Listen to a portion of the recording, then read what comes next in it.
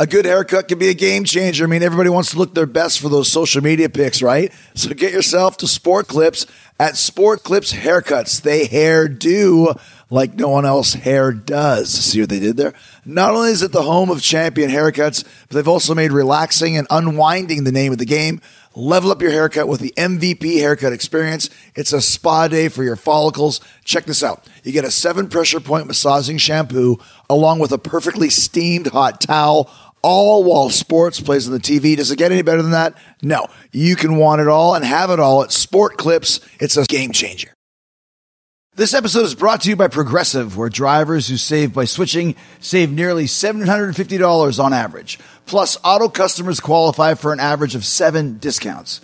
Quote now at Progressive.com to see if you could save.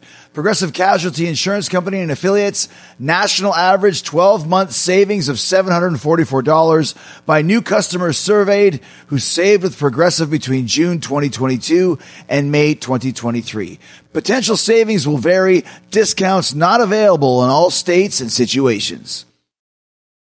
The following program is a PodcastOne.com production. He's a world champion wrestler, best-selling author, actor, and lead singer of Fozzy. Now he's rocking the podcast world. Yay! This is Talk is Jericho. Talk is Jericho, starring Chris Jericho. Welcome to Talk is Jericho. It's the pot of thunder and rock and roll. And it's Friday. It's Friday, gotta get down on Friday. The People's Podcast has arrived. Let's go for a ride.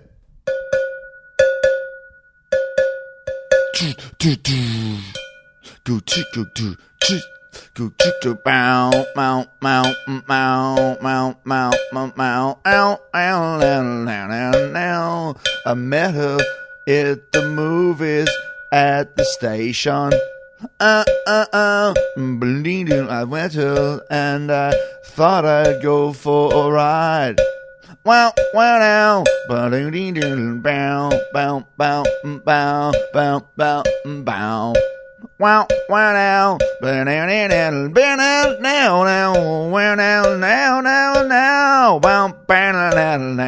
Now. What do you think? Honky Tonk Woman, should I try again? I don't know. That one was kind of a hard one. Trying to incorporate some new cowbell songs for you here on Talk is Jericho, but it is a good day. Welcome to the show. I've got AJ Styles here for you today. Lots of great information from his time in TNA, from his current incarnation in Ring of Honor and New Japan Pro Wrestling. So much fun and love coming up.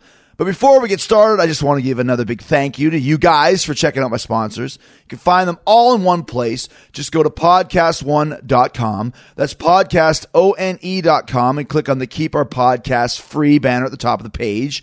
That will take you to Talk is Jericho and links to all my sponsors, including Amazon. All the Amazon links are there too, from all the countries that are involved, Canada, UK, and the US. So go again, please, to podcastone.com. Click on the Keep Our Podcast Free banner at the top of the page. Then click on Talk is Jericho. Find all my great sponsors. I got AJ Styles coming up. But first, we got the NHL playoffs going on. We have New York Rangers versus the LA Kings. What a showdown. What a road to get to the Stanley Cup. Now, we know that the Kings have won the first game. They're leading 1-0. Only the opening shot has been fired. Really doesn't mean much.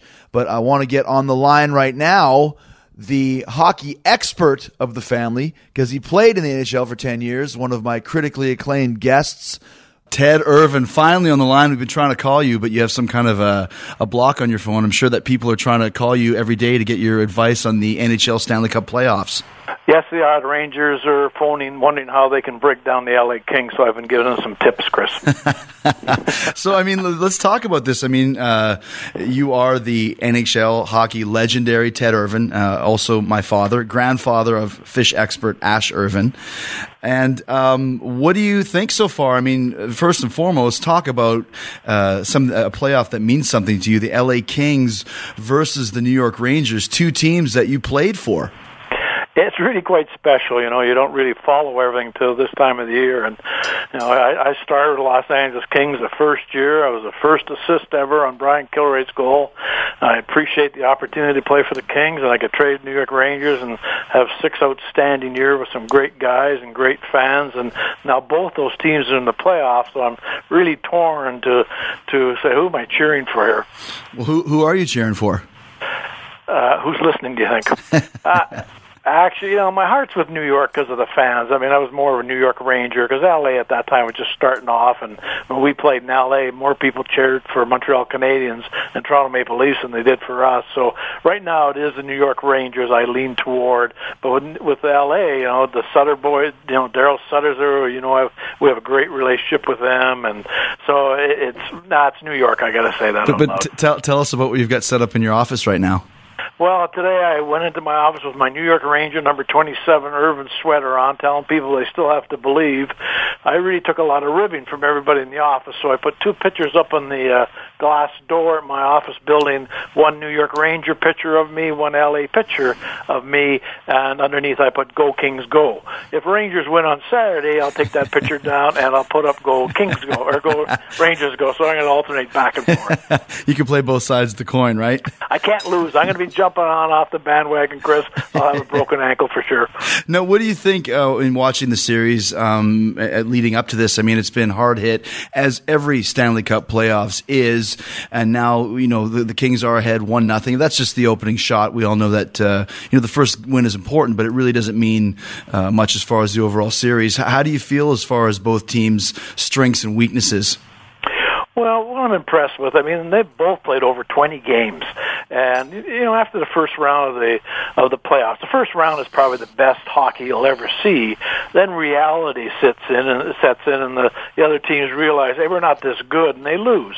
Well, to get as far as New York Rangers and LA Kings have gotten, these guys have gone through wars together. They've had ups and downs. They've won and lost on the road. They've had injuries. They've had deaths in the family. So they've really become a tight-knit 2 teams of guys really pulling on the same rope. So I'm impressed by that, how they've won and the circumstances they've won. I'd emailed you yesterday. I thought the Rangers would win last night because I can't believe the Los Angeles Kings, the character they have in that dressing room, to go into Chicago and win Game 7, fly all the way back. I thought, you guys take a night off on Wednesday night last night, and Rangers would be pumped because they had a couple of days rest. And LA Kings, I've never seen such a pounding over and over and over again that they give the New York Rangers and every team they've played in the playoffs. They don't quit. What do you think is more beneficial, to go straight from one series into the next, where you're kind of on a roll and kind of all hyped up, or is it better to have that week rest that the Rangers had before they went to the Stanley Cup final?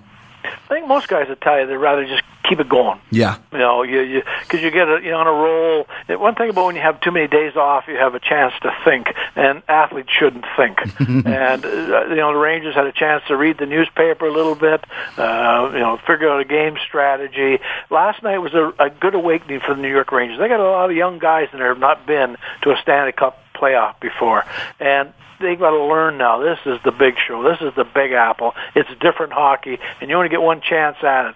So I'm anxious to see what kind of game plan they come out with on Saturday night. And what's it like when you're playing in New York? I mean, it seems like New York sports teams are really under the microscope than other teams in other markets, because New York is such a sports-obsessed city and sports-obsessed market. Is it hard to play in New York as far as everybody giving their opinions and every sports writer is going to tell you what they think? Well, sure it is. Look what happened with the Rangers, Game 4 with Pittsburgh. They got booed out of Madison Square Garden. Fans didn't want to come to the game. And the Rangers go in and beat Pittsburgh and then come back and beat them at home. Well, the fans were all over them. I mean, I've told you before, fans coming down to the boards and yelling at me, hey, Irvin, you bum, why don't you fight Schultz? Then the next minute, they're giving you the greatest award going. For me, the greatest place ever to play any sport, because they love their sport with passion, and they want to drag you to the top. And if you lose, they're going to let you know. If you work hard, you're okay. So I think for the Rangers, it's tough. They're king of the castle right now, and that's tough to accept sometimes. You're getting all these accolades, and you think, hey, I finally arrived. But you haven't won the cup, people are going to boo you. Well, and playing in Madison Square Garden, I mean, it really is the most famous arena in the world, and there is some aura and magic playing in there. How important is it for the Rangers to get through these 2 games in LA and go back home to the Garden? It's really important. That's why I would like to see them win last night, because now you give LA another 2 or 3 days of rest. And Rangers have to do something to get. LA is so cocky right now, so they understand their game, they know how to play it. Rangers have to come up with something to upset the apple cart, to put some doubt in the Kings' mind. And I don't know where it's going to come from, Chris. I'm looking at the size of the lineup of the LA Kings versus the Rangers. Rangers are a bunch of Smurfs. You got St. Louis, great hockey player. You got Zuccarello, but they're tiny. And the LA Kings are not the Broad Street bullies. They just keep on pounding you, 6'3", 220, and they keep on hitting you. Not dirty, just keep on wearing you down. Somebody for the Rangers, it can't be the goaltender. He's going to give you great goaltending all the time. Somebody in that dressing room has got to be St. Louis. I'm disappointed in Nash. I'm sure he's disappointed in himself. Somebody's got to come up with a spectacular game to put some doubt in the Kings' mind, because if they go down 2-0 and go back to Square Gardens, LA's attitude, hey, let's win it here. Wouldn't that be something? Beat them right in New York. Well, I mean, how much do you see Daryl Sutter's playing style in the Kings? You mentioned long-term relationship with the Sutters and the Irvin family back to the late 70s when you started playing with Brian Sutter with the St. Louis Blues, but all those guys have been involved in your life and vice versa. And Daryl, we were laughing, he never smiles. He looks like a miserable son of a bitch. He looks like the type of guy you would not want to mess with, and his team plays like Daryl Sutter. Do you think that's how much of an effect is he having on his team right now? Tremendous. In this day and age, with athletes making $5-6 million, and sometimes their passion can wane, and what's the importance of all this? I'm making the money anyhow. The Sutter family, as you know, Daryl looks so like Mr. Sutter, the dad, and he was a no-mess-around farmer that would hit you in the stomach so quick until he was smartened up. Daryl's got a great sense of humor. Don't ever kid yourself. But the Sutter family still call people Mr. They want to win, and they know there's no easy way to do it. And Daryl is not afraid to call any player aside and take a strip off him. And the players respect that. He's a player's coach. He was in Calgary. He was, it wasn't the same. He's a better coach and a better person behind the bench now with the Los Angeles Kings. He's learned how to work with people better, but when he says something, you listen. The other night when Doughty was having a tough game against Chicago, they called him in after the second period. And, he was -2. Oh, really? Just told him, yeah, we need you. After the game, during the game.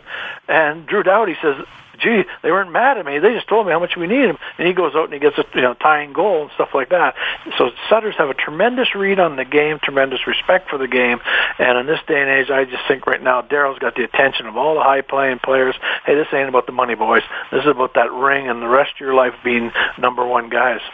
And you know how it is to get so close to the Cup, being with the New York Rangers when you lost to the Boston Bruins in 6 games. When you get so close, I mean, there's really no coming back. It's not like, we'll get them next year. I mean, this could be your chance and your only chance to get the job done. Yeah, you think you're coming back? You say, nice year, guys. We'll see them next year. Never got a sniff after that. So these guys are the Rangers. They got to learn tonight. Some of the veterans, like the Nashes and the St. Louis and Richards, who have been there, say, guys, we got to stop this loss right now. We've only got so many games to play, and they got to get the guys focused that this could be over quick. And you got to think totally different. Stanley Cup, people calling you, tickets, family, and everything else. I mean, this is the big show right now. So they may never get another chance. So they just got to have a good game and see them back in front of the Gardens. They can skate. Rangers can skate. But the only trouble is LA Kings are Rangers' secret all year long was their defensemen get the puck out of their hands so quick to their fast forwards. Ranger defensemen last night, that third period outshot 20-3. Ranger defensemen just couldn't get the puck up. They were getting hit all the time. Well, one quick question you mentioned about, it's hard to play hometown games because you have your whole family there, your friends are there, everybody wants to get in. Do you know what the protocol is as far as getting comp tickets for let's say, the Stanley Cup final? Does each player get 2, or do you get none, or do you have to pay for them? You'd get a couple, and anything else you'd have to pay. So what you hope for is that some of your teammates don't have any relatives. What are the, in your opinion, the top 3 things that a team needs to win the Stanley Cup? Because this is the hardest championship to win in all of sports, harder than the Super Bowl or Major League Baseball or whatever. What 3 things does a team need to win? Well, for me, like when we played with the Rangers, I don't think we really knew and understood that we were in the Stanley Cup. Mm-hmm. So that's important for that whole dressing room to be reminded every day. You know where you're at, guys. You know what this is all about. It's got to be the most important thing every day they wake up to say, hey, we are in the big show. This could be it. And they really got to focus on that.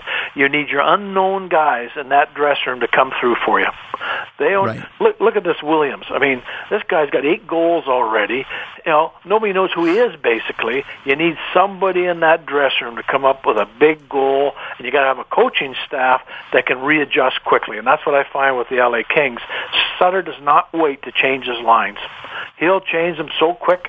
He'll have his big belief is all centermen have to play, and you alternate around there. Mm-hmm. And so you need a good game plan. To me, you need guys that really believe, and you need some guys in that dressing room that come through for you that you don't expect to give a spark. It could be a minor leaguer. It could be a guy that hasn't got a goal all year, just to give you some spark in the dressing room that, hey, we're all in this together. But Chris, you know what it's like in sports. That dressing room from New York Rangers, we do not know what's going on in there on a day-to-day basis. And those guys right now will be pumping each other up to, we'll ever experience. All the pundits say, they're finished. We don't know what those guys are going to come up with and how much they believe in each other. But they got to believe that, hey, this is it, boys. This is a big time. We got to go down fighting. Right. I mean, I remember a few years ago, it was probably, 20 years ago, there was a guy called Chris Kontos, and he came and scored like 9 playoff goals and had like 4 playoff goals, or had 4 goals during the regular season. So you just never know who's going to come out and stand up for the team and get the job done for sure. Final question: what's your overall prediction for this series? Who do you think is going to win if you had to choose after Game 1 is finished? I'm afraid I'm going to say Kings in 5. Kings in 5. Yeah. Wow. So you think the Rangers will only be able to pull off 1 game, huh? You remember, Chris, I played hockey without a helmet. I don't remember what I've been saying. If I say Kings in 5 or Rangers in 5, if it goes a different way, I'll change my mind. Either way, you could just put up the picture that you have, either the Kings picture or the Rangers picture, and you're fine either way. No, I just think the Kings, it's their attitude. I'm so impressed with what's going on between their ears. I've never seen anything like it. They just believe that they can do it. Well, it's great to talk to you. Like I said, you're the NHL expert on this panel. And what do you think of your grandson, Ash Irvin, the fish expert? So proud of him. I don't understand a word he says. I don't know where he gets this information from, what movies or tapes. It is just spectacular. I think your questions are great, and I love all the kids to death. But it's fascinating where he's got this knowledge and the love and passion that he has for fish and sharks, and to be able to speak to the whole world with that kind of authority. I respect and love him very much. He told me he wanted to be an ichthyologist the other day. Good. What is that? Apparently, it's a scientist who studies fish. Ichthyologist. I thought somebody killed mosquitoes in Canada. All right, Mr. Irvin, it's great to have you on the show, and we will see your prediction, Kings in 5. We'll see what happens with that, and if the Rangers win, we'll just edit this out and say that you thought the Rangers were going to win. Okay, you do that for me, pal. All right, thanks, Dad. I love you. I'll talk to you soon. I love you, pal. Talk to you soon. Thank you. Okay, bye-bye. At Bet365, we don't do ordinary. We believe that every sport should be epic. Every basket, every game, every point, every play. From the moments that are legendary to the ones that fly under the radar. Whether it's a 3-pointer at the buzzer to tie the game or a player that goes 2 for 2 at the foul line. Whatever the sport, whatever the moment. It's never ordinary at Bet365. 21 plus only. Must be present in Virginia. If you or someone you know has a gambling problem and wants help, call 1-800-GAMBLER. Terms and conditions apply. This is Talk is Jericho. All right, on the line with me right now, the hottest free agent in pro wrestling right now, AJ Styles is here. How's it going, man? Good, man. Can't complain. Oh, good. Well, it's good to talk to you. I got your number from Christian, the nerd, as we call him, and he was happy to pass it on. It's good. Yeah, dude. I mean, there's been a lot of I don't even know if it's controversy, but a lot of questions and a lot of news coming out of the AJ Styles camp over the last 3 or 4 months, and the fact that you left TNA and basically walked away to do your own thing and be your own guy. What were some of the? How do you feel about leaving kind of in my opinion, the company that you were the face of for so many years? Well, I got to tell you, I think it was one of the best things I've ever done in my career. As crazy as that sounds. But I did expect to retire from TNA. That's what I wanted to do. You know, I was very loyal to them. Busted my tail for them for 11 years, and the reality was, and what I was told from the horse's mouth, is that TNA has been horribly mismanaged, and that they basically couldn't afford or didn't want to pay me what I was making, much less more than that. So, it was one of those things where I had to make a decision. It just seemed like they were, I say they, but particularly one person was dragging their feet on negotiations, and I'm not making money negotiating. I got a family to take care of. You know how it works. And so I made the decision to go to Ring of Honor, and literally as soon as I made the decisions, bookings after bookings after bookings opened up for me, and Japan as well. Well, yeah, you're all over the place at this point, and I kind of figured that was going to happen. I mean, it must be kind of bittersweet for you though, because like I said, I've been watching TNA back since when they were doing weekly pay-per-views, when that was kind of the thing that they were trying to get over. And it's always been, the one homegrown guy was AJ Styles. I mean, there was a couple others, but you were the kind of the go-to guy so many times. Did it kind of, I don't know if bother you is the word, but did you ever kind of feel like you guys were kind of stuck in a rut? And did that get to you? Like, why aren't we getting bigger? Why can't we get this company going to the next level? I mean, how was that for you being in the battle zone while it was going on? Well, I always felt like I was the, like you said, the go-to guy. When something didn't work out for him, put AJ in there. He'll at least give us the matches that people want to see. So a lot of that was going on because there was a lot of changes. It was a roller coaster of, people getting fired and other guys getting hired, and you didn't know who was in charge. And from what I heard or read last night, is that basically that was the same thing WCW was.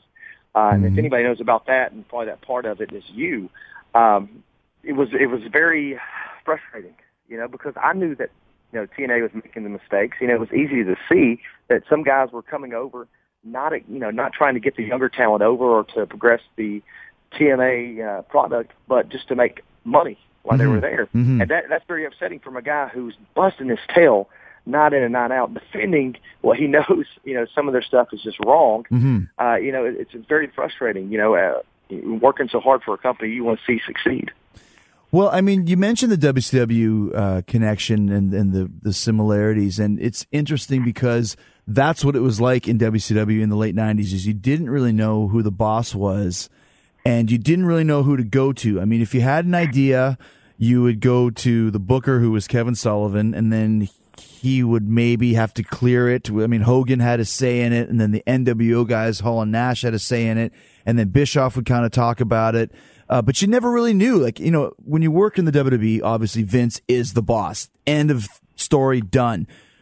When you were in TNA, who were the different factions of people that you would have to go to try and get your ideas across? Well, I mean, obviously you go to the creative team. And then Bruce was part of that. Bruce Pritchard? Bruce Pritchard was part of the creatives. And, the crazy thing is once I started getting close to these guys and actually getting them to trust me as a human being, it seems like they get fired. And, that's frustrating in itself. Right when you get somebody to trust you, like this guy's not trying to just get himself over, he's trying to get the company over. Okay, I finally get it. I trust this guy. Next thing you know, he's gone. So you'd, as soon as you get to trust someone, they are replaced by probably a lot lesser person. Or someone who didn't understand the company. While Eric Bischoff, somewhat, he understood how the business worked, he was unfamiliar with who worked at TNA. And so that was why I was put with Ric Flair. The reality is, Ric Flair is Ric Flair. He cast a huge shadow, and I was not going to be able to get out of his shadow. But they figured that I could get a rub off Ric Flair. Truth of the matter is, TNA fans are TNA fans. They probably still watch today, even though, I'm gone and a lot of the other guys are gone. And so they knew who AJ Styles was. I didn't need Ric Flair as a rub. But that they put me with him because they didn't know of me, AJ Styles. So a lot of that stuff kept going on, and I'm sure it's still going on today. So you're saying when the guys, like, for example, Bischoff came in, that they weren't really familiar with the product, like with the talent of the guys that were there, like the different names? Absolutely. I mean, wow. They may have known some names, but they definitely didn't know the storylines or knew if the company was doing well or not. Obviously, if you're drawing or getting a 1.0, you're not doing awesome. But then again, that's your core fan base. So you have these guys. Right. You don't need to change it. You just need to up the ante and make it more entertaining. So, yeah. I mean, there's just a lot of that was going on. Yeah, because like you said, I mean, the TNA has been, and this, believe me, I'm not bashing TNA in any way, shape, or form, but it's been the same 1.0, 1.1, 1.2, basically a million people that watch the show, and it's been that way for 6, 7, 8 years. And it didn't matter when they brought in Hulk Hogan or Eric Bischoff or Ric Flair or any of these guys. It was still the same million people. So, Right. was there a benefit to bringing in retrospect, in your opinion, to bring in, let's say, Hogan? I don't think so. I think it hurt him more than anything because, I couldn't get past the fact that he would not acknowledge TNA on anything other than TNA product. When he went on talk shows, Hogan never said a word about TNA. When he did, books or anything, never said a word about TNA. And now I start to get it. Now I understand why he never said a word about TNA. He was embarrassed. And heck, I've been there before. I've been on an indie show before where I was like, wow, I'm glad my friends didn't show up because they'd see that I'm not even close to a star. This is pathetic. This is terrible. I think that's the way Hulk Hogan felt about TNA. Yeah, like especially when he had come from, being the top guy, with WWE and then with WCW, then to go to TNA. But see, he shouldn't have been that way. He should have been more along the lines of, this is the place to be. If I'm here, it's the best place in the world, and go and sell that, because you would think that's probably why they brought him in the first place. Well, perception's reality, especially in the wrestling business. And Hogan's doing a wonderful job at WWE exposing, how great they are. Right. That's what TNA needed, was for him to be on their team. Exactly. And of course, then you're still the guy that's working every night and seeing, I'm sure, a lot of money going into Hulk's pockets, and of course Bischoff as well. But then, like you said, I think frustrating is the good word. Did you have, who were the group of guys that you hung out with there that were there from the start? Definitely Christopher Daniels, Frankie Kazarian, Samoa Joe. Those are the guys I'm going to ride with. I'm always with. There's not a lot of people that you can say that you have best friends, but I had 3 guys that I could call on at 3:00 in the morning, to come get me 6 hours away. That's the kind of guys they are, and I would do the same for them. So those are the guys I definitely hung out with and trusted with pretty much everything. Did you tell them? Did you discuss it with them that you were thinking about leaving? I did. I did call them. I let them know what's going on, and they were just kind of like, "Well, man, I'm sure everything will work out." Because I didn't want to believe, and I'm sure they didn't want to believe, that I would actually leave the company. But the minute I had that match, after the match was over and I dropped the strap, I knew, okay, this is really it. This is actually going to happen. So, and why is that? It just felt like it had to be. Just the talking that happened before, the disbelief, and everyone else thinking like, wow, there's no way they'd let you go. And just the way they went about it. Basically, when it comes to negotiating, they have no talent whatsoever. Meaning they don't know how to negotiate. They wanted to negotiate with me rather than my agent. Now, here's the lesson learned, because I said, okay, fine, I will talk to you. But as we went through it, they tried to make it personal. This is business, and I realized that very quickly, that they were trying to pull out the personal card. It can't work like that. No, it can't. Who are you negotiating with? Who's the head of talent relations there now? I'm going to screw up his name, but you probably know him, Big John. But John Gaborik. Okay, so now he's in charge of negotiating the deals.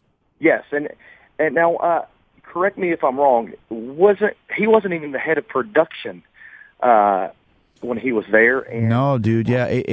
From what I heard, he got the production guy coffee.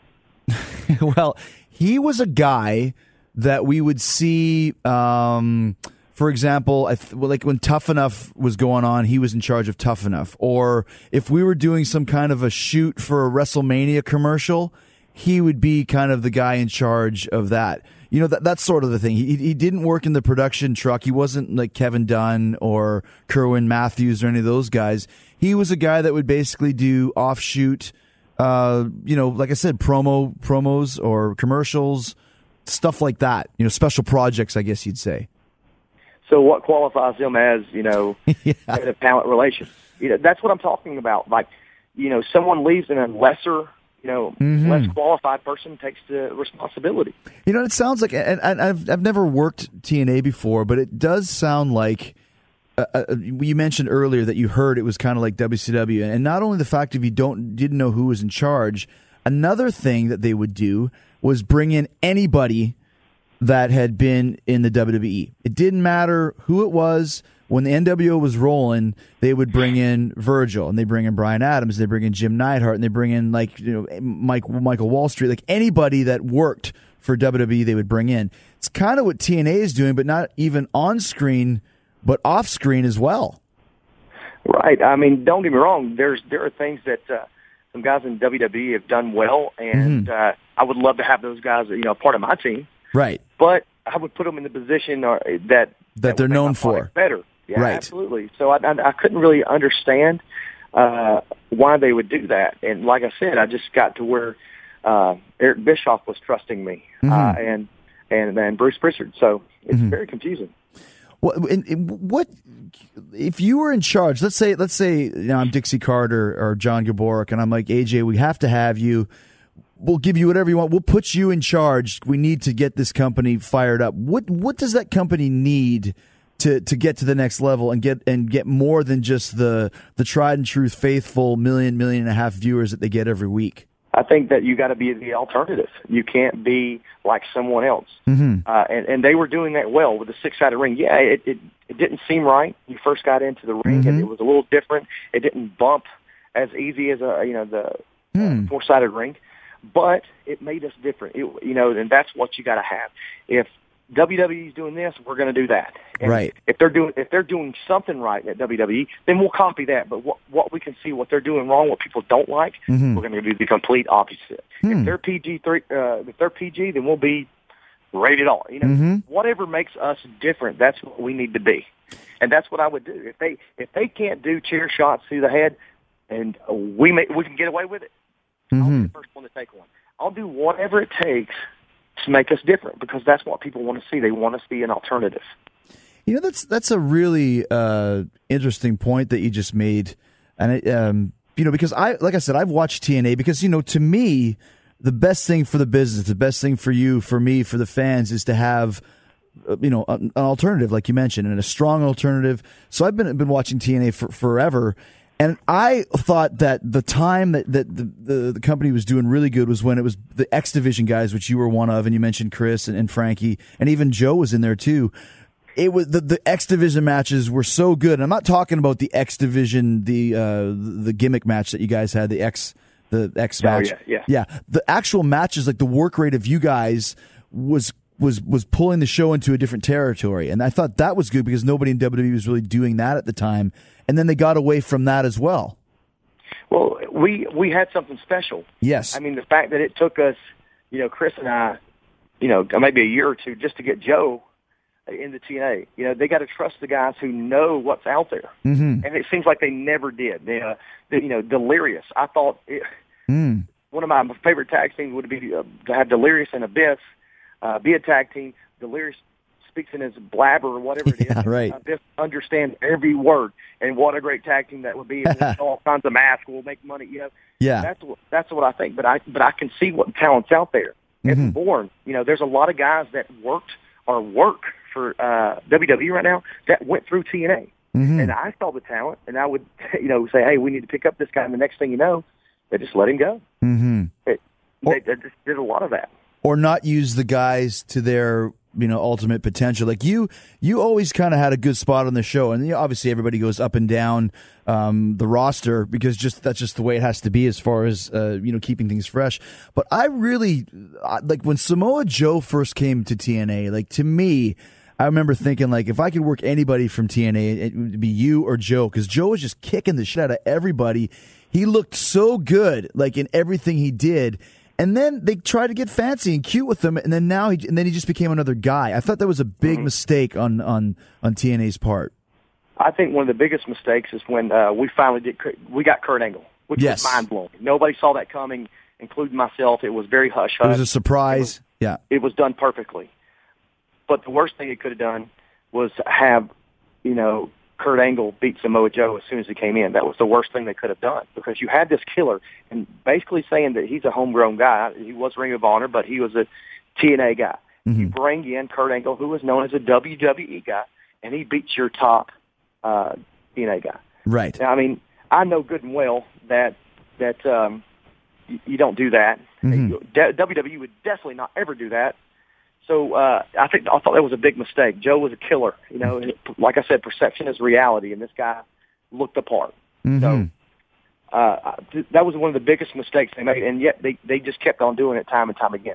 Yeah, I mean that was an angle on a silver platter, because you mentioned when Angle came in, just how hot of a free agent he was, and how good he is. It did kind of seem like a waste, but you had some great matches with Kurt as well. I did. How did you think of him as a performer? Oh, dude, he's a machine. Wow. I mean, to get in there with him and knowing you better have your working boots on for sure, because he's coming after you. You better have some wind, because he doesn't slow down. But he's that kind of wrestler, man. I had some amazing matches with him. But, again, that was a good pickup. I'll give you another example. Christian obviously set the tone for guys coming over, because Christian was the first big name that we got. But and something that happened to me when I was with Ric Flair, and they had, we got Rob Van Dam. Mm-hmm. Within a couple, it may have been a month, but it seemed very short. Rob Van Dam comes in and beats me for the heavyweight title. Mm. Now, I have no problem losing. That's not the issue. The issue is having a guy who we've known, the only place that he's wrestled before TNA was WWE. Mm-hmm. It's reality over and over again. Rob beat not only Jeff Hardy that night, but beat your homegrown TNA guy, mm-hmm. heavyweight champion. Bad idea. Mm-hmm. What you're telling them is that anybody who comes from WWE is a better wrestler, and they have the better product. So don't watch us, watch them. It had nothing to do with Rob. I think that he may have got a bad taste in his mouth the first time I said this. Had nothing to do with him. That's not what it was about. It was about them just giving him the title to a guy who just came into the building. You don't do that. Well, and also, too, you're taking the bloom off the rose right away. I mean, let's say you were a huge Van Dam fan or a huge Angle fan. To have them win right off the bat, I mean, then why am I watching? Like you said, that you could have really built some storylines there, because the talent that you guys got in there, that's another thing about TNA, is the talent has never been the issue. I mean, you talk about a guy like Bobby Roode. I remember him coming to WWE for tryouts, 3, 4, 5 times, and they just didn't see anything in him. And I remember he said, TNA is giving me an offer. What should I do? I'm like, dude, you got to take it and run with it. And he did. I mean, Bobby was a huge asset to your company, and absolutely, and then you talk about you, and you talk about Angle, and you talk about, the James Storm, and it was Bobby and James. I mean, there's a lot of good talent in TNA. I just kind of felt like maybe, I don't know if the booking wasn't right, or if it was kind of that Vince Russo crash TV style stuff. It was frustrating as a fan to watch too. Well, I think it goes on to storylines, obviously. Mm-hmm. And it just seems like they would breeze right past these storylines that could have been good if you just drug it out a little bit more. And, part of wrestling is, making money, and obviously, selling merchandise is a big part of it. You talk about Bobby Roode and James Storm. I thought they had a great, team in Beer Money. I mean, it was just getting hot, and it seems like then they put in one Fortune, and then once Fortune started getting hot, they took it all away. Mm-hmm. And I begged them not to break up James Storm and Bobby Roode, because we had something special there.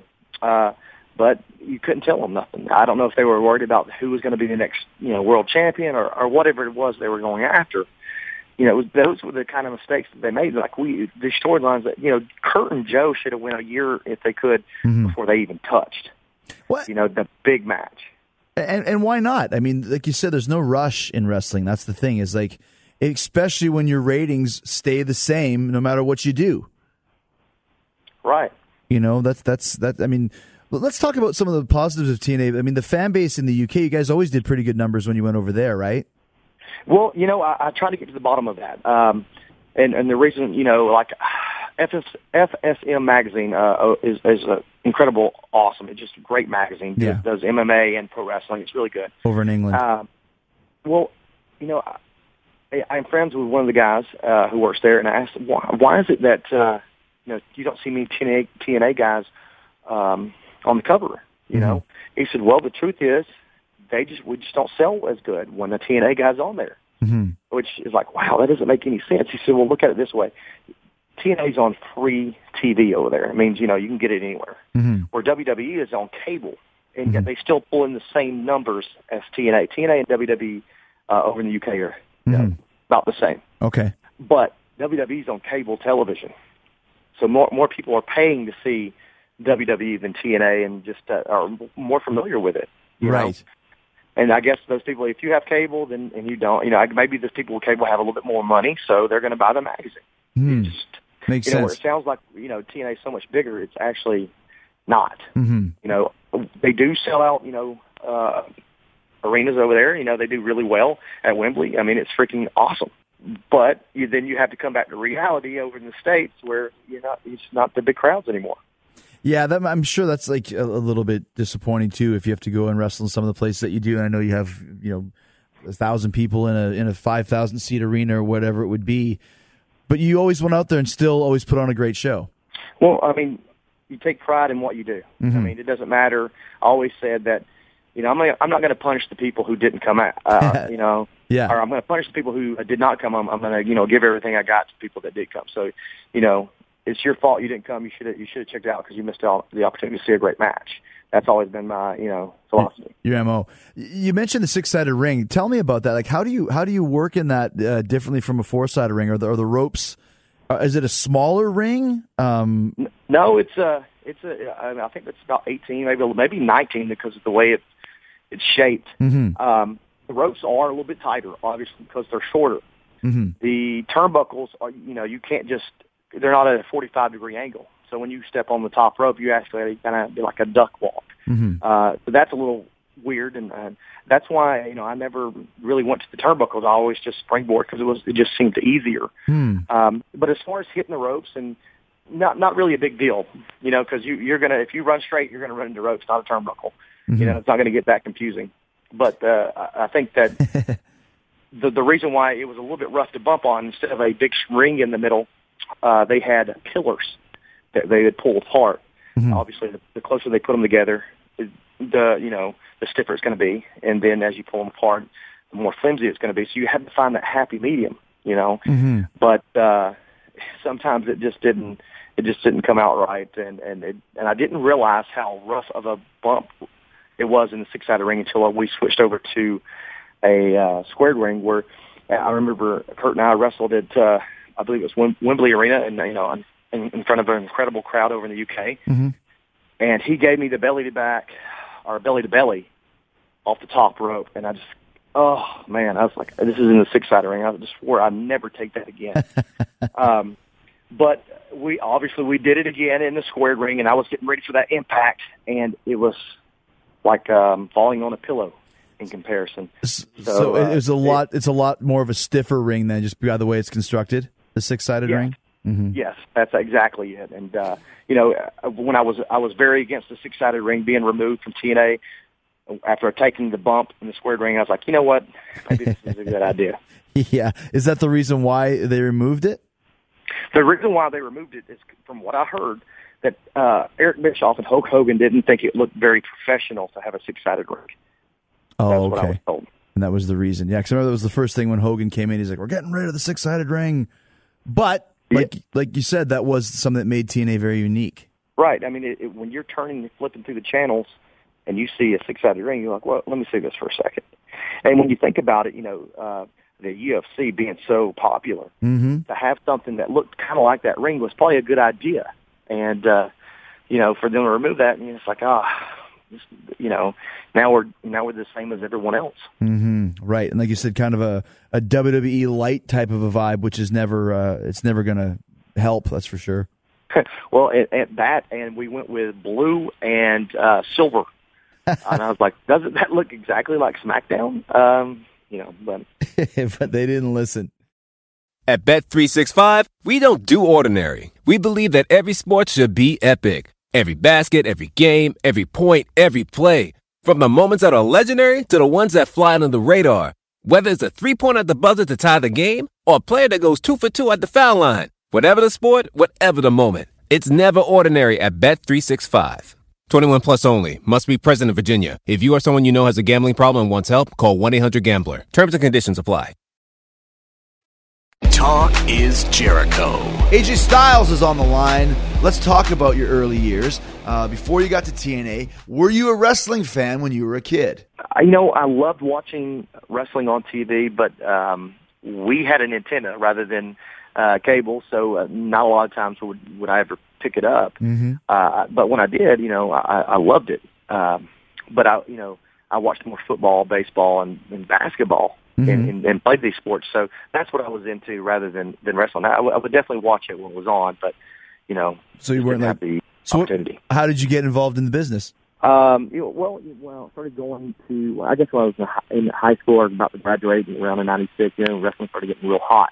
Mm-hmm. Everybody was watching back then. Everybody. Right. So I was too, and I went back to college. I'd go to my roommate's room. We would watch wrestling over there. It was just just so hot, but I had two friends who were just jacked up big guys and said they were going to go train. I was like, yeah, right. Mm-hmm. Tell you what, when you guys find a place, I'll go with you. And they found a place, NCW, National Championship Wrestling, Mm-hmm. About 25 minutes from the house. I was like, oh, man. So I went, and first time I took a bump, not a good one, but the first time I took a bump, I realized I can do this. And so they actually quit, after training, a couple of months, and I stayed, and I'm sure they regret it now. Well, you also, too, a very acrobatic type of performer. Where did that come from? Were you did you try gymnastics in school, or is something just natural for you? Well, I think it was one of those things that just came natural. I never really had any training. In fact, I didn't get much training until after high school. My wife, my girlfriend at the time, was a cheerleader, so I was involved in helping that, and even did a little bit, as crazy as that sounds, and learned a couple things, just through her teaching me how to tumble, and then went on to a gymnastics place where now they do a lot of tumbling for cheerleaders, and I was a spotter, and I'd help them with their flips, and I'd work on mine too. Mm-hmm. So, that was just one of the things, I just try to perfect it. It was the reason why I got into the ring so quickly, which is definitely a no-no. Mm-hmm. Now I know that, I first need to know how to wrestle rather than to fight, but they saw that, I wasn't afraid to do all these crazy things. So literally within a month of training, they threw me into a ring in wrestling matches, which is crazy. Right. But the great thing about that was I was wrestling so much when I first started. I learned from everybody I ever wrestled. Who was your first match against? Do you remember? Michael. His name was Michael Brooks. He was also a trainee, and the only gear I had was a singlet that I'd got from Anderson College. I just never took them back to singlet because I wrestled in college, Mm-hmm. and I had my wrestling shoes, collegiate wrestling shoes, and so they found a mask and put it on me and said, "You're Mr. Olympia." Had rings on the side, and that's who I wrestled as, a heel Mr. Olympia, Mr. with a mask. With a mask, who did flips and everything. It made no sense. Yeah, well, that's welcome to the early days of wrestling, right? Yeah. Now, you also, I just was doing a little research, and I've forgotten that you had spent a short period of time in WCW. And I remember the name of your team, which I always thought was cool, Air Styles. I thought that was a pretty cool name. Did you come in right before they closed? Is that what happened? Yeah, I literally had 5 matches in WCW. I think 3 were on TV and 2 were on house shows. Mm-hmm. But I was just happy to be there. I was ecstatic. As far as the Air Styles, I hated that name. Oh, did you? I did, and but what was I going to do? Actually, the last match I ever had on Thunder, we were called Air Paris and I were called Air Raid. And what they had told me is that it just seemed weird to say AJ Styles and Air Paris, so they just named us both Air Styles and Air Paris, and that's how that came about. And I've never forgiven Bill Banks for that.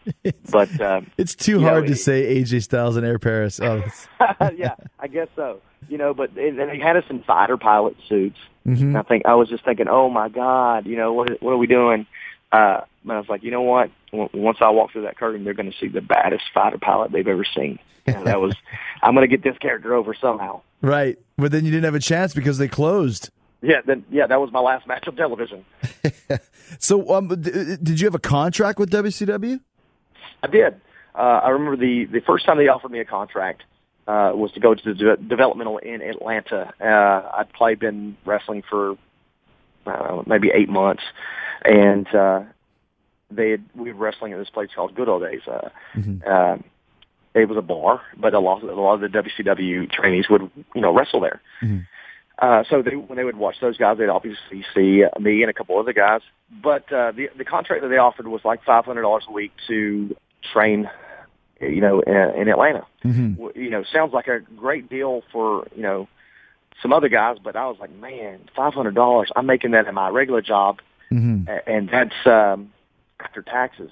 Right. So I'm going to get a double whammy because I'm getting $500, then I'm going to have to pay taxes on top of that. I'm not making a lot of money. Yeah. And I didn't have the support of my parents, because they couldn't support me. It's not, that they weren't. So I was making money for myself. So I turned the contract down, as crazy as that sounds. Wow. But, so you turned down the WWE contract because it was only $500. Yeah, $500 a week. I know it sounds crazy, but within maybe another year, they offered me a contract which was for $750, I do believe, and I jumped all over that. With WWE? WCW.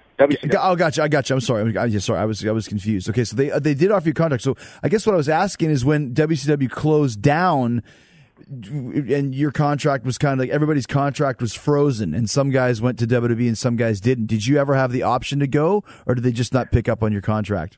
I'll give you a hint. Jay or AJ, they're not picking up your contract. And I was like, oh God. Johnny Ace, baby. Johnny Ace. Johnny gave me the call, and I was kind of depressed for a couple of days, but I got over it, and I was like, well, I'm going to make this thing work somehow. Mm-hmm. But I was calling Jimmy Yang to see if they picked him up, and of course they did. And he's like, oh yeah, they'll call you if they're going to pick you up. I'm sure of it. Yeah. Not exactly. So you have never worked for the WWE? I've had some dark matches for WWE. Let's see. I think I wrestled Rick Michaels, Rico Constantino, the Hurricane. Mm-hmm. I actually wrestled the Hurricane. It may have been in Atlanta or somewhere close, and they invited me to, I think it was go to Charlotte, and then that's when I wrestled Rico. Did a couple things as far as cut some promos for them, and then they invited me to their camp. It was a week-long camp, HWA, which was very beneficial to me. I mean, I got a lot out of it. As short as that camp was, I got a lot out of what they were doing up there. Mm-hmm. They offered me a contract. I believe it was for $500 a week to move to Cincinnati. Mm-hmm. I had to turn it down. Now, at this point, I'm married, and my wife was in college. The way that we were paying for our apartment that we were in was she had a Hope Promise. That means that she would, when she graduated to be a teacher, and that she would promise to teach in Georgia for 4 years. That's how we paid our rent. Right. So I just couldn't see me going to Cincinnati, living up there for $500 a week, and having my wife move in with her mother. That's just not right. That's for me. That's not how a family works. No matter what kind of opportunity you have. And I was just thinking, she's worked hard, to be a teacher and go through school and stuff like that. I'm going to make sure that she finishes school and support her, and then I'll still chase this dream. That's a pretty noble statement. Like you said, that's not how a family works. And to this day, I mean, like you said, you've had a couple dark matches or whatever. Did you try call WWE, or did you have any interactions with them at all when you left TNA this last time? I did let them know that my contract was up, and sent them a piece of paper, that said, hey, he's not there anymore. He's not obligated in any way. He's done. So they knew what was up, and I left it at that. I mean, they know what I can do. They know that my reputation, and I can't do any more than that. I don't think that I don't think I should beg them for a job. If they want me, if they see anything in me, they would have contacted me already, and I'd be working up there. Right. But I guess they didn't see whatever it was they were looking for, and maybe the reality is I may be too old for them. But I think I can still go. Well, absolutely. I mean, there's no doubt about it. The thing with WWE right now is they're going through this phase where everybody has to come in through the Performance Center in Orlando, basically. The NXT thing. And Sure. that's because that's the new toy. It's the shiny new toy, and that's kind of what they have going on. But I would be very surprised if over the next little while if they didn't call you. And like you said, if not, I mean, it's not like you don't have so many other places to go because you can go. What's it like to go back to Ring of Honor? I mean, it seems that company in a lot of ways is almost as big as TNA is. The reality is they started before TNA. Mm-hmm. They just didn't have the money behind them, that TNA had. But it was nice to go back, man, and it was nice to know that, that they didn't look at me as the old guy coming in just to make a buck. Mm-hmm. So, I'm having a great time there, having some great matches, and it tests you, man. It's a challenge to make sure, you put on the best matches that you possibly can. Mm-hmm. So I'm enjoying the indies, to get out there and do that. I was pleasantly surprised that the indies aren't dead. In fact, they're very much alive, and most of these independent shows that I'm going to are drawing more than the TNA house shows. So it's comforting. And you're probably getting paid the same, if not more, from what I understand about the indies, right? Absolutely. And I get the opportunity to sell my shirts and 8x10. Available now. Do you pick and choose your opponents as well, or do you just show up and work with whoever they have? I just show up pretty much. They usually pick up, their higher up and who they think their star there, and I usually wrestle them, and it's a learning experience. And now that I've definitely learned over the past couple of months that not everyone is what they think they are. No kidding, right? That's the one thing. Yeah, I got to tell you, man. As of last night, I got my SM magazine, and I was reading about Lionheart. I don't know if you're familiar with this cat. He's a wrestler over in the UK. Okay, and, yeah. This is the guy that I wrestled and put him over because he was the top heel, and the gimmick was, the finish was he kind of cheated, pulled the ties to win, and then we gave the people what they wanted. We're going to give them the Styles Clash, or so they can go home happy. Mm-hmm. Now, previous to this, in the locker room, I said, "Listen, man, the one thing you can't do in the Styles Clash is tuck your head. In fact, if you do nothing, you'll be fine." Right, as far as keeping your face straight, because you kind of fall forward, and so the guy just has to keep himself straight, right? It's a face bump. Right. I mean, yeah, if you tucked your chin, you would pretty much land like kind of, I'm doing it right now, you would kind of land almost on the top of your head, kind of, right? It almost doesn't make any sense. Yeah, it doesn't make any sense. So, but I guess previously, Roderick Strong had tucked his head. Now, this is my belief, and Rodney, I hope Roddy hears me say this. I think Roddy did it on purpose and accidentally hurt himself trying to make the Styles look rougher than it's supposed to. Right. And actually accidentally hurt himself. Okay. I'm sure we'll talk about that. But from what I read, this guy was nervous about taking it. I don't know why. It's easiest bump. It's so safe, but didn't say anything because, of pride or whatnot. And so when I gave him the Styles Clash, I didn't notice it at the time because I didn't come down with full body weight. I don't come down under my body weight. Mm-hmm. I literally put my knees down, and so I'm not squishing you. Right. I don't want to hurt my junk either, So I didn't know it happened because I didn't feel him, but I saw a picture of it, and he probably tucked his head harder than anybody's ever tucked their head for anything. It was like he was trying to go for a front flip. Wow. He ended up breaking his neck in 2 places. Oh, okay. Wow. Yeah, and it's terrible. It's a terrible thing. I wish he'd never have got hurt. But he spent 2 or 3, 4 paragraphs talking about this move, and he wasn't comfortable, and then took 2 sentences to say that it wasn't AJ's fault; it was all his fault. I'm like, man, I still saying it was read is that I was the reason why you got hurt. Right. And that's not he said his instincts took over. You learn to tuck your head, on bumps. Well, not when you take a face bump. The first time I made up this move on a trampoline, and I gave it to my younger brother who didn't tuck his head. That's instincts. So, it's really kind of one of those moments where I'm like, man, I mean... Well, I mean, it'd be like tucking your head on a pedigree or something. You just don't do that because it's a face first bump. It's the classic flare bump where you just fall on your stomach and just go flat and kind of let like you said, kind of take the brunt of it on your chest more than anything. Yeah, I mean, and what I'm saying may sound inconsiderate, that I don't care about the well-being of other guys, but that's not it at all. It's just this is a simple, easy bump to take, and all the blame has to be. I literally cannot hurt you on this move. You have to hurt yourself. A lot of people don't understand that, and some people were talking about just how dangerous the move was, and it's mind-blowing. Well, I mean, that goes back. Like you said, dude, I mean, that's one of the things about going to the Indies is you're working with some guys that don't have experience. I don't care if you're the top guy in, World British Super-Duper Championship motocross wrestling. You might have had 10 matches. It doesn't really make much of a difference. And now it's your responsibility to go out there and not only have a good match, but make sure that the other guy doesn't get hurt, or more importantly, make sure that you don't get hurt. Right. Well, and it was after that had happened. Now I've started to ask people, and they look at me as if I'm an idiot for asking them if they know how to take the right. Yeah. Yeah.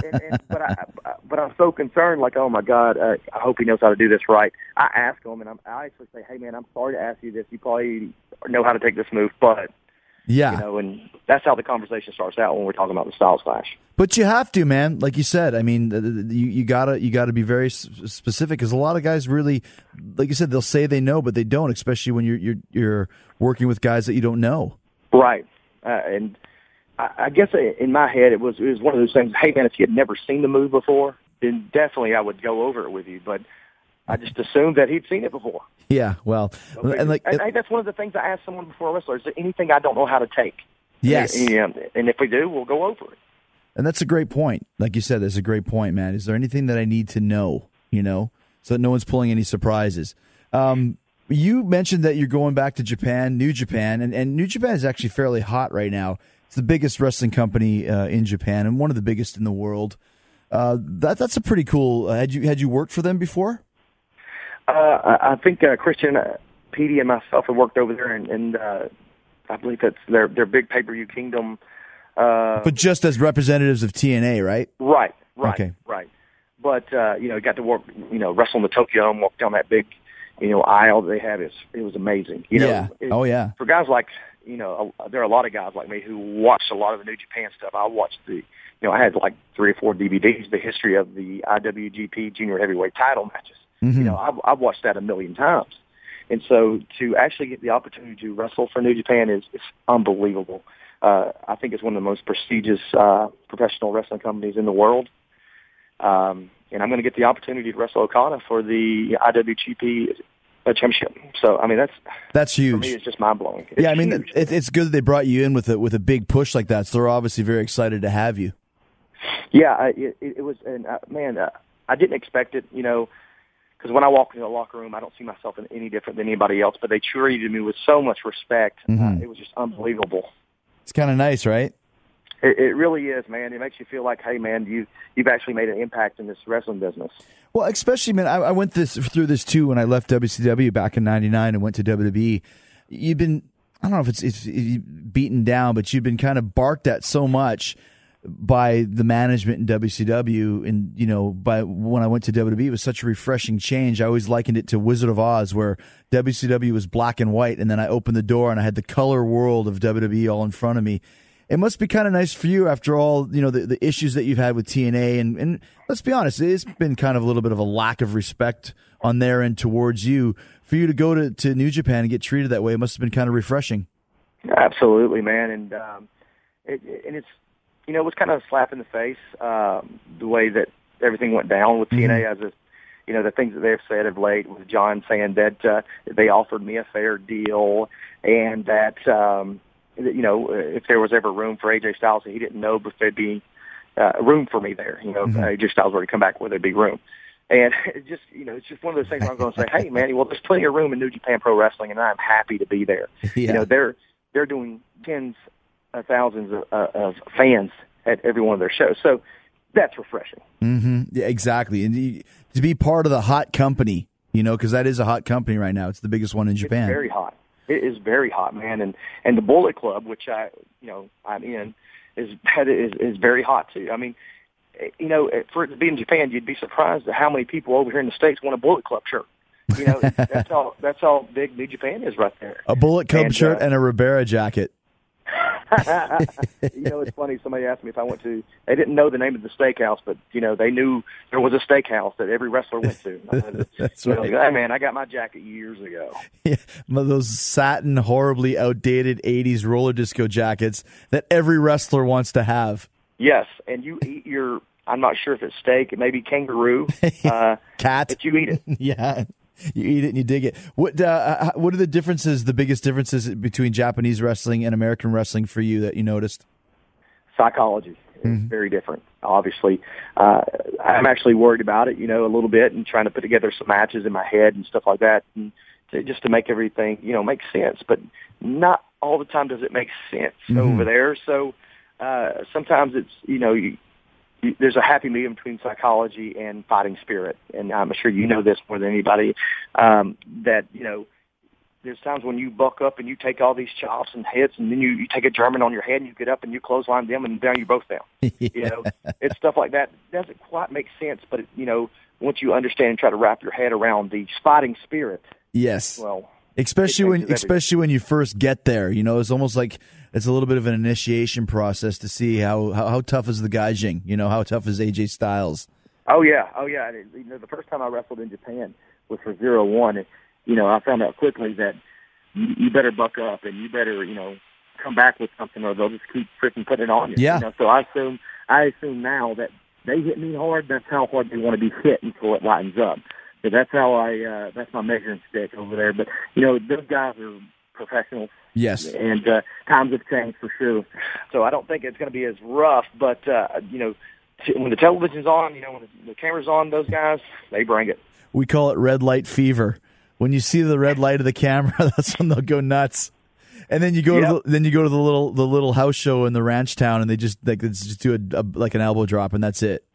Yeah, in a 6-man tag, so right. They're very smart in how they exactly their guys are lasting.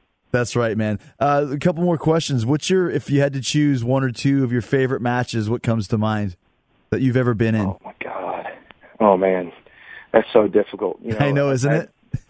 Because I can tell you the guys that there are matches that I'll never forget. Like with who? Samoa Joe, Christopher Daniels. I've wrestled a million times. Great worker. But and Kurt Angle. Those are matches, and it's those matches, man, that separated. Even I had a great match with Abyss, and this is one of my favorites. We were in the lockdown.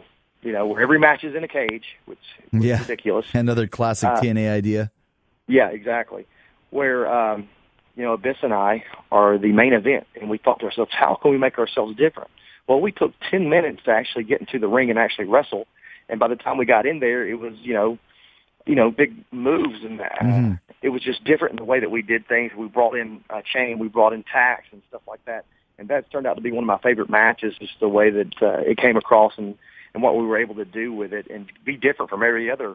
Right. That was in a cage. In the cage, that's that's definitely one of my favorite matches. But when Joe, I wrestled him one-on-one, I felt so good about him, as crazy as it sounds, just mauling me, destroying me, because it made that character so over, like a killer. Yeah, and that's what he was. That's why it worked. Yeah, exactly. But and then I had the 3-way with Chris and Joe, and just being different with that match was kind of set the tone for 3-ways for a little bit. So I've had some great matches with those guys, man, and I am blessed to be able to wrestle with them. Now, having not been in WWE, is there a few guys over there on the WWE roster that you look at and go, man, I could tear the house down with that guy? I mean, you probably think that about everybody, but is there a one or two that pop into mind? I regret not ever being able to wrestle Rey Mysterio. I never had that opportunity. And I felt that, him and I could definitely move around a lot and Yeah. And I could base well for him, and it would just be one of those matches that it'd be a classic. Yes. But I don't know if I'll ever get that opportunity. But there's definitely some guys that I've had matches with over there, like Evan Bourne. Mhm. So, Did you ever work with Daniel Bryan or CM Punk? yeah, oh yeah, worked both of them and had great matches with both Yeah, of them I'm in sure. Ring of Honor. Absolutely. Yeah. So I know I could tear it down with Absolutely. those guys. So Last question, man. Would you ever go back to TNA if the circumstances were right? never say never. And the reality is, and money talks. That's And right. This is a business. This is what I do for a living, Mhm. and I will support my family. Don't get me wrong. I won't whore myself out, but I will support my family in any way possible that I can. And I've said this before. TNA is like that girlfriend that I first fell in love, my first love, Mhm. and that they'll always have a special place in their heart for me, with me. And I'll never be able to get away from that. It just is. I hope they do well. I always hope this stuff. So never say never, like I said. Well, like you said earlier, man, you're working as much as you want to, and it's very cool to see that you're going to New Japan. Good luck in your title shot, and good luck in everything you're doing, AJ. It's been great talking to you, man. I really appreciate it. All right, brother. Let's do it again. Oh, absolutely. Thank you very much. Talk to you soon, buddy. All right. At Bet365, we don't do ordinary. We believe that every sport should be epic. Every goal, every game, every point, every play. From the moments that are legendary to the ones that fly under the radar. Whether it's a game-winning goal in the final seconds of overtime or a shot on the goal in the first period. Whatever the sport, whatever the moment. It's never ordinary at Bet365. 21 plus only. Must be present in Virginia. If you or someone you know has a gambling problem and wants help, call 1-800-GAMBLER. Terms and conditions apply. Talk is Jericho. Hey, thanks to AJ Styles. Thanks to all of you for listening. I know there's hundreds of thousands of podcasts to schwaz from, and you have schwaz mine. I also thank you for using my Amazon link every time you do your online shopping. Really easy to find. Just go to podcast1.com. Click on the Keep Our Podcasts Free banner at the top of the page. Then click on Talk is Jericho, and you'll see all three of my Amazon links, UK, US, and Canada. Every time you do that, Amazon gives me a little cash to the show so we can keep doing this for you for free for twice a week. No extra fees or hidden charges. You're just getting your shopping done, and you're helping me out in the process. You want to check it out? Go pre-order the new Fozzy record, Do You Want to Start a War, right now via Amazon, and you will hear One Crazed Anarchist, the new Fozzy song. You can check that out right now. You don't have to wait till July 22nd. As a matter of fact, I want you to go pre-order the album, and I'm going to give you a little bit of good faith, a little blind faith. I'm going to play One Crazed Anarchist for you right now. So this is it. New Fozzy right here on Talk is Jericho.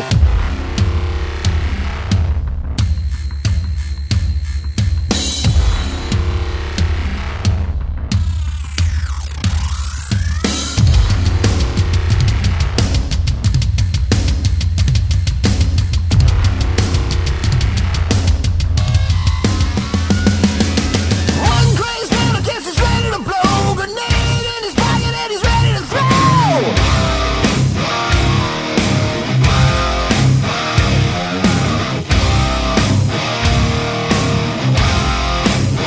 Finger on the trigger and he's waiting to pull. It's time to deliver and his target is full.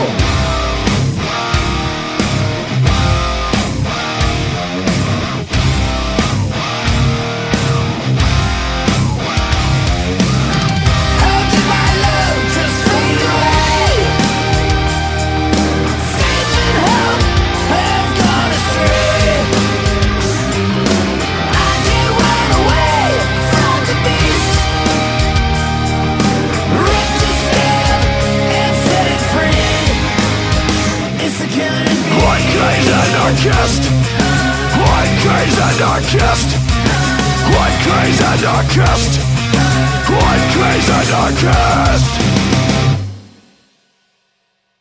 One crazed anarchist is rolling the dice. A blade in his pocket and he's ready to slice.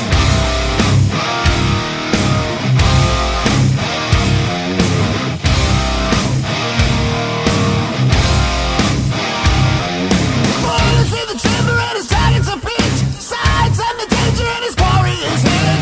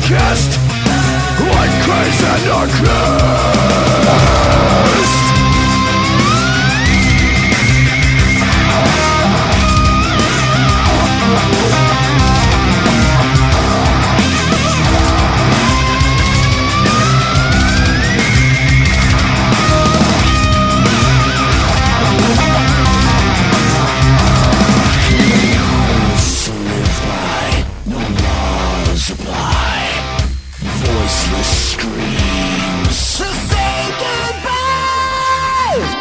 How did my love just fade away? Faith and hope have gone astray. I can't run away from the beast. Oh, rip the stab and set it free. It's the killer in me. One crazy anarchist. One crazy anarchist. One crazy anarchist. One crazy anarchist. One crazy anarchist. One crazy anarchist. One crazy anarchist. One crazy anarchist. Well, what'd you think, huh? If you like it, go to Amazon.com via the Keep Our Podcast Free banner at the top of the podcast1.com page. Pre-order Do You Want to Start a War and get ready for the madness to begin. Get ready for the war to begin in your town. And get ready for next week. I'll be back. More Talk is Jericho twice a week. I'll never leave you. Until then, thank you so much for hanging with me. Stay hard. Stay hungry. Peace, love, and hugs. See you next week. And a big yeah, boy. You can download new episodes of Talk is Jericho every Wednesday and Friday at podcastone.com. That's podcastone.com.